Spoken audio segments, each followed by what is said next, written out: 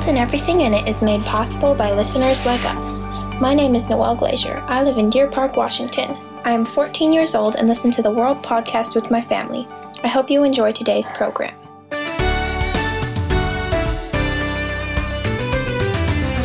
Good morning. For the first time in the history of the poll, now in this country, religious Americans are a minority. That's ahead today on Culture Friday. We'll talk with Trevin Wax about that. Plus, a new clean comedy special we can all relate to. I got friends that they take a shower with their mask on, and they sleep with the mask on because they have a hamster, and the hamster probably has it, and they live alone. And Myrna has a review of an album and book combo called Faithful.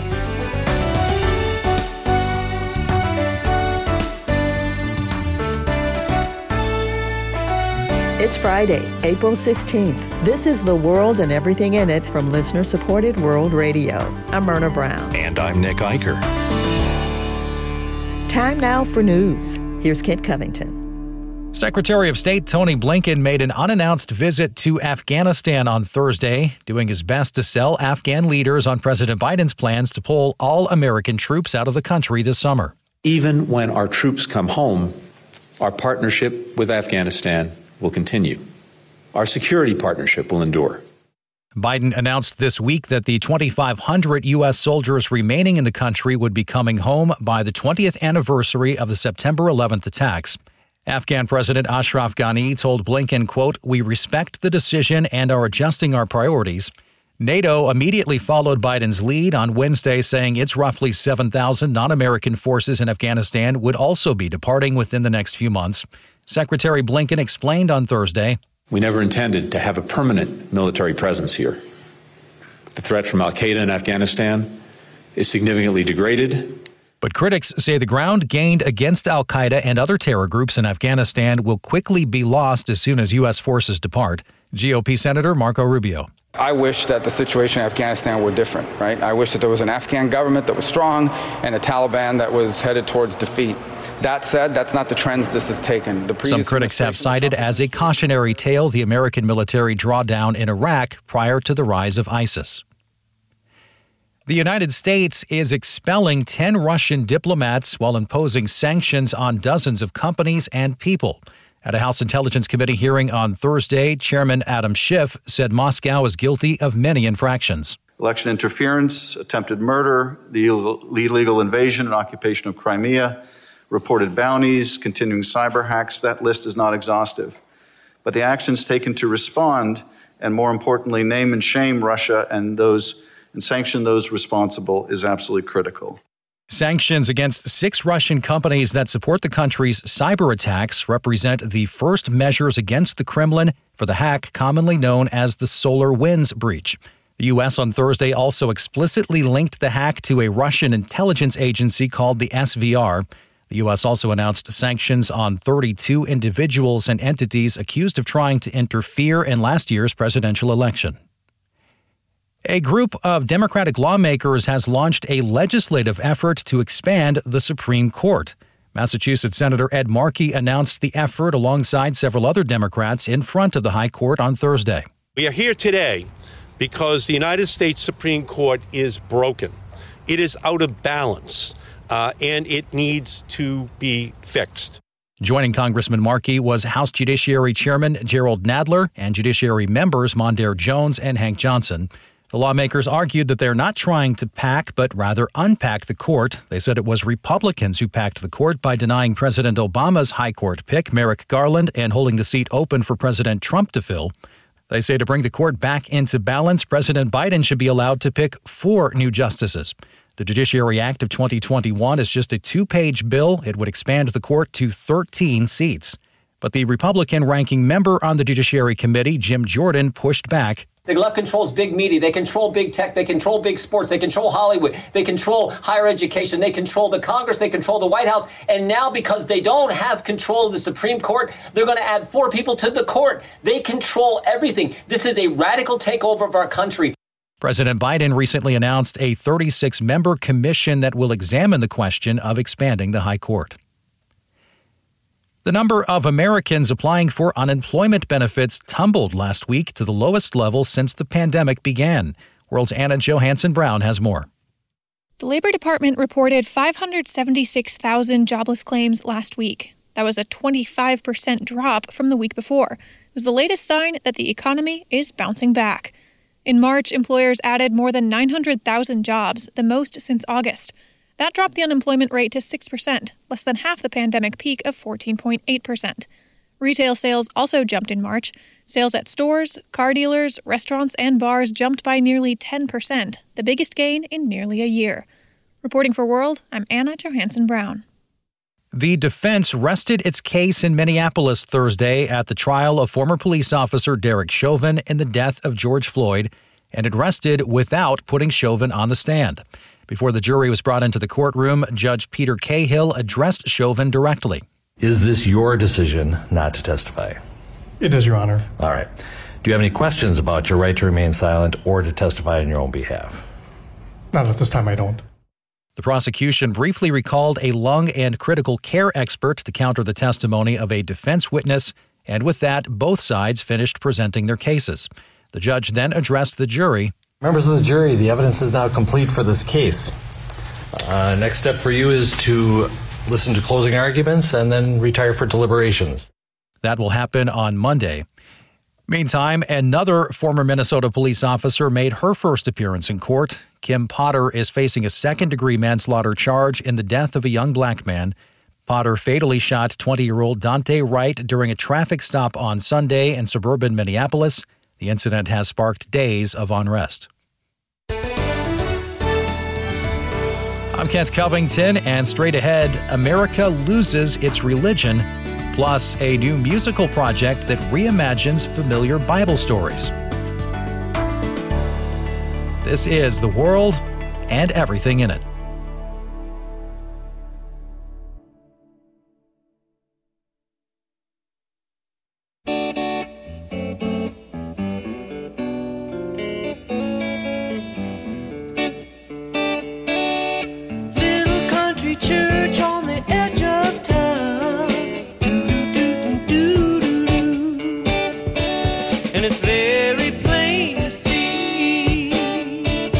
It's not the way it used to be. It's Friday, April 16th, 2021. Glad to have you along for today's edition of The World and Everything in It. Good morning. I'm Myrna Brown. And I'm Nick Eicher. Well, here is one of these slow-motion trend stories. We've all seen it coming. We all expected it. And yet, when it arrives, we're still a little shocked and saddened in a way. It's the Gallup Houses of Worship Survey of the United States. 80 years of surveys about the religious life of Americans. And the shocked, not shocked finding is that for the first time in the history of the survey, religious Americans are now in the minority. American membership in a house of worship sits at 47%, which is to say that less than half of all Americans said they belong to a church, synagogue, or mosque. The survey released several weeks ago, but we have not reported it here. Still, again, it's been a long time coming, but its effects aren't going away anytime soon. Well, it's Culture Friday, and joining us now is Trevin Wax. He's general editor for the Gospel Project at Lifeway Christian Resources. He's also a visiting professor at Wheaton College. Trevin, good morning. Good morning. Well, so we can slice and dice these data points any way you like, Trevin. There's a generational component. 2/3 of elderly Americans belong to a church, according to the survey. But as you get younger down in the demographic, the drop-offs become very noteworthy. Baby boomers down to 58%, Gen X 50%, millennials and Gen Z 36%. There's also a decay of the culture component. Our elite institutions have been secularizing for a long time, and it just seems logical that this would be the result. But just because this news doesn't seem all that newsy doesn't mean it's not significant. Why does this story have your attention, Trevin? Well, I think what initially struck me about this survey was something you might call it the snowball effect, in that if you look at the data, it really is in the last 20 years that this decline has become much faster and more precipitous when it comes to who is identifying as a church member, who says that they are a member of a mosque, a synagogue, or a church. And so for me, all of the generational components were about what you'd expect. I mean, we've seen a secularizing trend, but I think the quickness of the drop-off in the last 20 years, going from where we were 20 years ago to where we are now, being a minority of Americans saying that they are a member of a religious organization, that in itself is a pretty stunning collapse, so to speak. Now, that doesn't mean that a lot of people still aren't going to church. In fact, church attendance is measured differently than church membership, but it certainly gives us a view that commitment to a religious organization, commitment to religious institutions, commitment to a religious faith is on the wane rather quickly in our society. I wanted to ask you about the COVID disruption, Trevin. I look at economic numbers all the time, and one thing we've seen is that the economic recovery was what they call a V-shaped recovery. That is to say, a violent plunge down, the upper left of the V dropping diagonally down, then the bounce back that's just as abrupt. Might we see something of the same thing with religious attendance when, let's say, the mask mandates come to an end? Is that part of it at all? I don't think that has much to do with Gallup's survey of religious membership, because there are a lot of people that have not been attending church regularly in the last year who would still say that they are a member of a congregation of some sort. Gallup was looking at membership rates. Attendance rates, like I said, is a different survey. So, of course, attendance rates are going to be way, way down this last year because of COVID. And I do think you're likely to see something of a V-shape that once the mask mandates are over and once we are really on the other side of the pandemic, I do think that you'll see a recovery when it comes to church attendance. But I do think a lot of congregations are going to feel unstable for a while. So just because there might be a bounce back of church attendance doesn't mean that they will be going back to your church. I know of lots of cases across the country, pastors I've spoken with, who have lost members during this COVID season, not because people have drifted away from the faith entirely, but because they've visited other churches online and they didn't feel super connected to the congregation that they'd been a part of. And so they had been on the periphery already and sort of migrated to another service where they might like to worship better. They might like the sermon more. I think there's going to be a sense of destabilization in churches for the next year or so, even if attendance does begin to creep back up. I wonder if there's a positive way to look at this, Trevin, maybe in this sense. Couldn't it be said that in a hostile culture, church membership has some cost attached to it, not just benefits? So naturally, it's a little weird, it's a little countercultural even to go to church, let alone believe what's taught there. And maybe the health of a smaller church community is better, more healthy. Let me quote the Baylor historian Thomas Kidd. He writes at the Gospel Coalition, quoting here, "If nominal utilitarian civil religious Christianity is mostly what's fading away with the cratering of American church membership, then I say good riddance." Do you say the same thing, Trevin? So I appreciate Thomas Kidd for a lot of things, and there is a sense in which I know what he's saying, and I agree with that, in the sense of if we're talking about a nominal Christianity that is devoid of the gospel's power to change lives, because it's just sort of a ritualistic cultural thing, then yes, we should want the true biblical gospel to be blazing. We should want that kind of nominal cultural Christianity that doesn't really have intrinsic power to it to fall away. So in that sense, yes, I agree with what he's saying there with that sentiment. There is another side to that statement, though, and it's that the plausibility structures of our society, or what is it that there are enough people in society do a certain thing that makes it seem like a reasonable thing to do or a plausible way of life.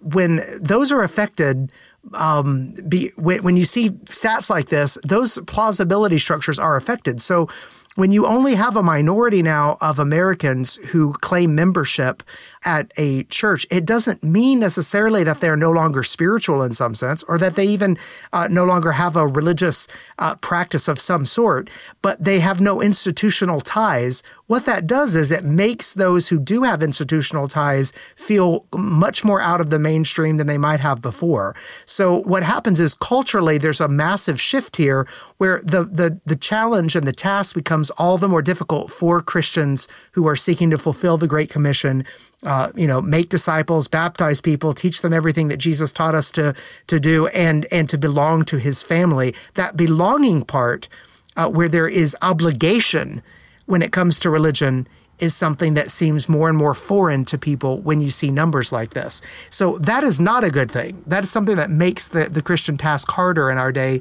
rather than easier. And I think that is something that we have to reckon with, even while we can appreciate the sentiment that, yes, we want true Christianity, blazing on fire for God Christianity to be the norm rather than a sort of shell of cultural Christianity that has often been the case. Well, Trevin, Nick mentioned earlier the generational component, and I want to drill down just a bit more on that. The numbers show a significant decline in millennials and Gen Z. And let me review that real quick. Only 36% belong to a church. That's a 20-plus percentage point drop from the baby boomers who traditionally, have been more theologically orthodox.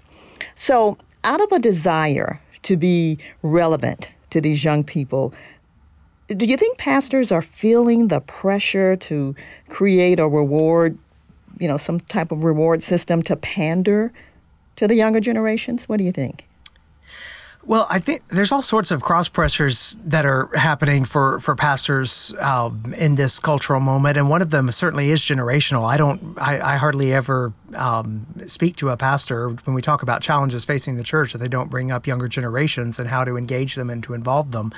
One of the challenges that you have with a lot of younger people, and I think other surveys would bear this out, is that a lot of younger people simply don't have many affiliations or associations at all. So it's not just that they're not members of a church, but they're really not. There's a lot of younger people that aren't members of anything. You see the decline of civic institutions. I mean, you'd be hard pressed to find, a lot of Rotary clubs and Kiwanis and those kinds of civic organizations that are just teeming with young people. Mm-hmm. The idea of obligation and reward for many of these associations it's just much less for younger people. What we are finding in statistics and surveys, not from Gallup but from other organizations about churches that are effective in reaching and engaging young people, what you find is they don't water down the biblical message. They take Jesus' message seriously. You find that they are involving young people in leadership earlier rather than just sort of catering to young people. They are reaching out to young people to have them lead, to have them serve in the congregation, to where it's clear that they own this, that this is not just church for them, but that they are for the church as well. And so, there's Kara Powell's book, Growing Young, talks a lot about different aspects of churches that are effective at reaching younger people. And some of the things that we find are not what you'd think. It's not the size of the church, the flashy worship service necessarily. It's all sorts of different things than you might expect are effective in engaging young people and keeping them involved in the church. Trevin Wax, he is general editor for the Gospel Project at Lifeway Christian Resources. He's also a visiting professor at Wheaton College. Thanks, Trevin. Great to be with you. Thank you both.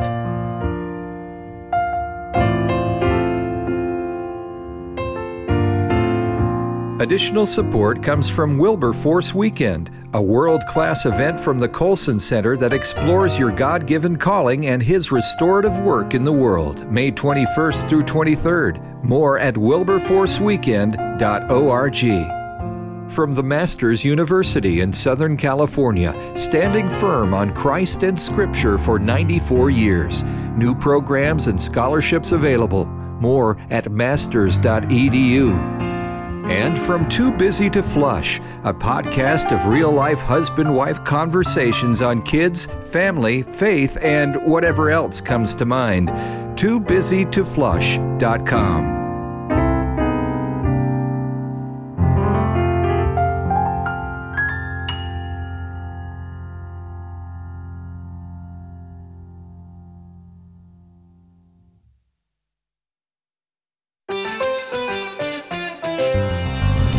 All right, well, I'm not sure it gets much worse than this. I will provide the translation for you.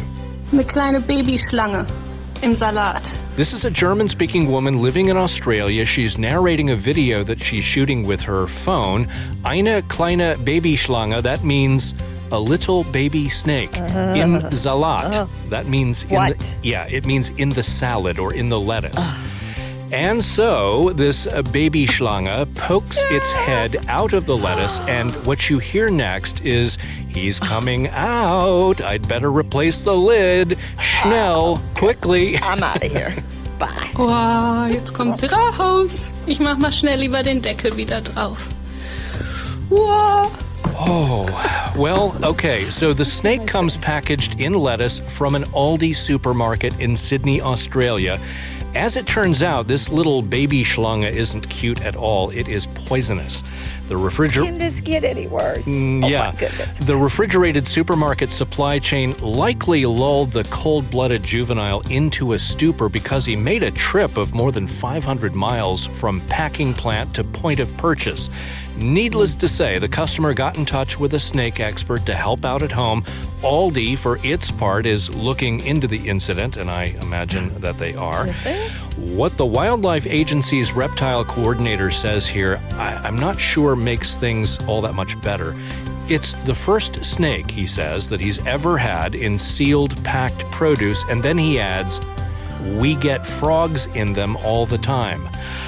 I'm done. It's the world and everything in it.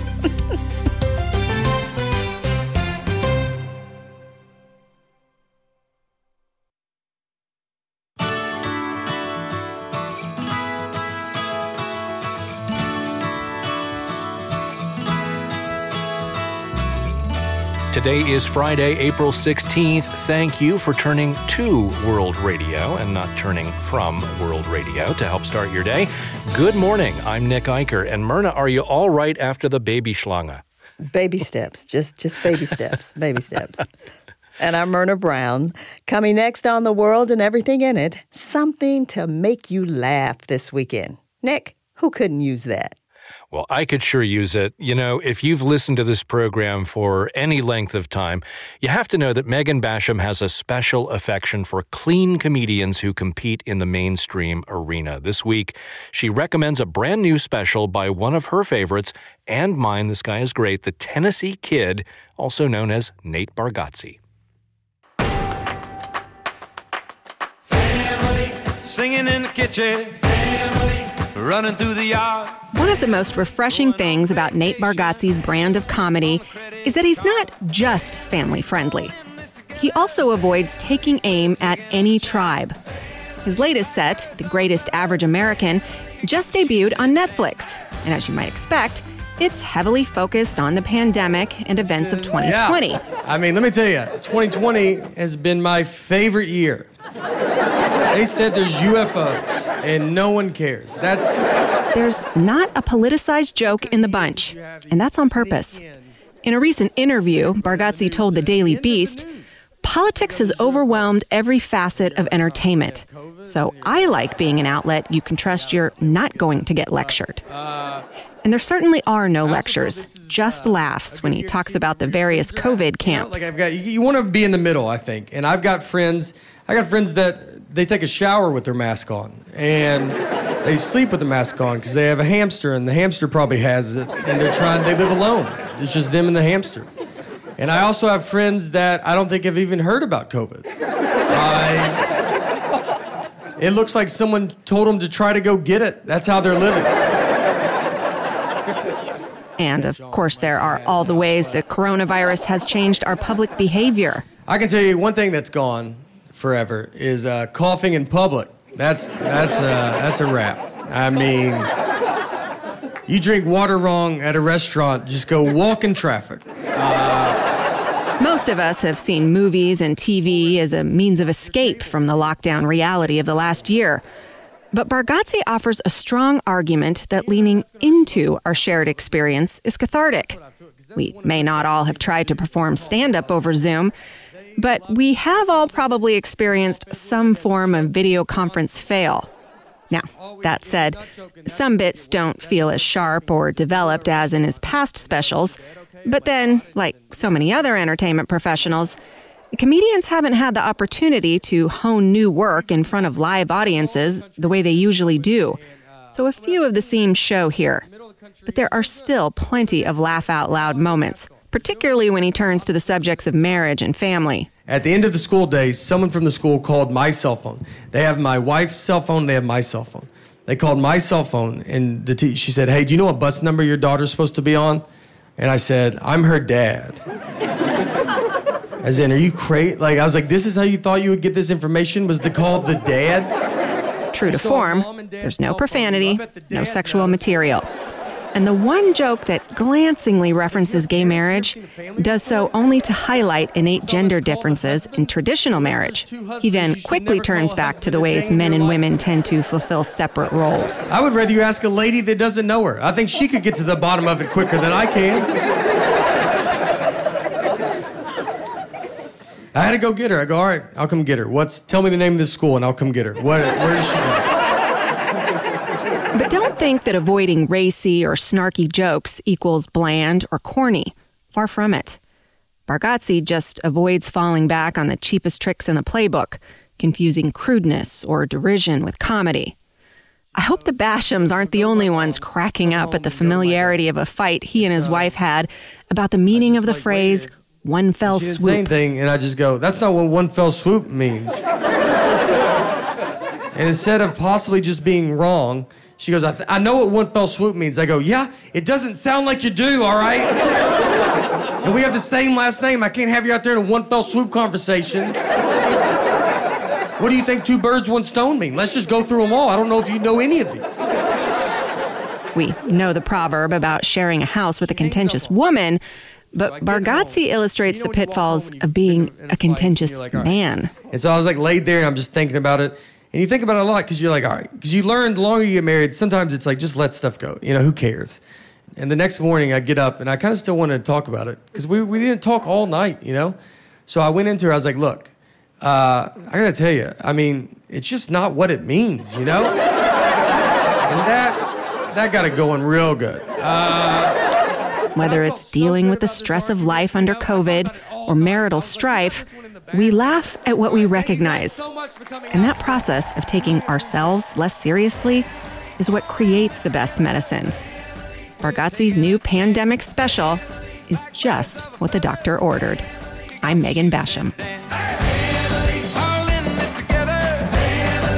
Taking a chance, like birds of a feather, kick off your shoes and dance.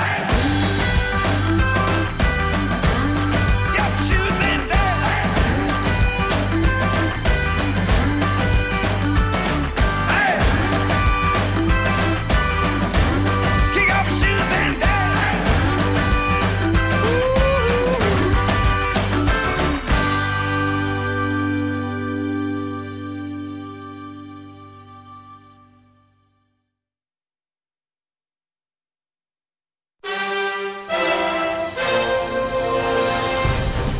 Today is Friday, April 16th. Good morning. This is The World and Everything in It from listener-supported World Radio.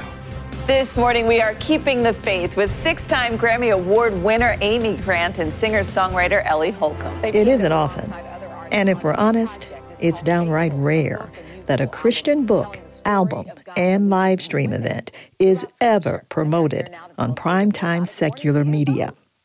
Then, too, it's not every day a group of award-winning Christian artists and best-selling authors gather to collaborate and create in an old converted church turned studio outside of Nashville, Tennessee. That's exactly what 27 artistic heavy hitters did during the winter of 2019, just a few months before the pandemic.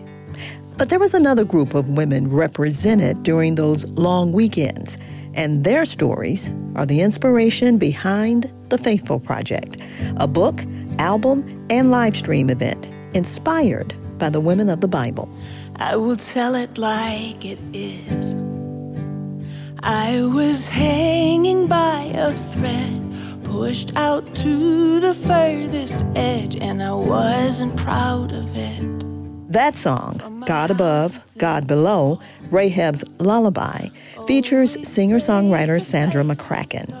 Like a snug glove, the soft, simple chords and strong harmonic chorus are a perfect fit for the book's first chapter, written by author Amanda Bible Williams. Williams tells the story of Rahab, the Canaanite woman who risked her life to save the spies. He is God ever. Forever labeled a prostitute, Williams writes, Rahab's story is about a different kind of profession.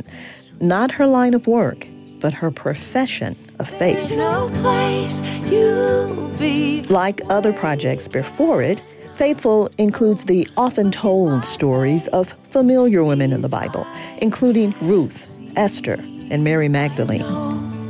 The Lord. But to its credit, the Faithful Project also tells the story of a lesser-known woman in the Bible, Jehosheba. Found in 2 Kings, Jehosheba risked her life to save the life of her 1-year-old nephew, one of Israel's future kings. In her essay, writer Kelly Neeham makes a compelling correlation between this ancient woman who poured herself out daily for the life of her nephew to the high calling we have today as wives and mothers. That thumping chorus from songwriter Jenny Owens underscores the significance of Jehoshaba's story. Because of Jehoshaba's hidden sacrifice, peace was restored to an entire nation.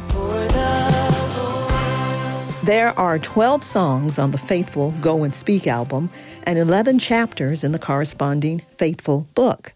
Now, it's worth noting a few of the essays are noticeably stronger than the songs they're connected to. For instance, it's hard to compete with the witty Lisa Harper, who writes, I aspire to be like Ruth and Esther, but Sarah, not so much. The idea of buying Pampers and Depends at the same time just isn't appealing. The Faithful Project is also realistic in its reflection of life's bright and dark moments. In Chapter 11, Jenny Owens writes about Hannah and her years of barrenness. Owens, who is visually impaired, also reveals the rejection, humiliation, and isolation she felt from her sighted classmates. Ruth Cho Simons writes about Leah and the spurning she felt from Jacob. Simons, an Asian American, also recalls growing up as an immigrant and being riddled with rejection for her almond-shaped eyes, the foreign words she spoke, and the fried rice they ate. But the two authors don't leave us with just sad stories about being dismissed and misunderstood, because at some point in our lives, we've all spent time in that space. As co-writer of the praise anthem, I Will Bring Praise, Simons reminds us God sometimes chooses to write his redemption story through the most unlikely women and through circumstances that don't always make sense. Our response? Praise.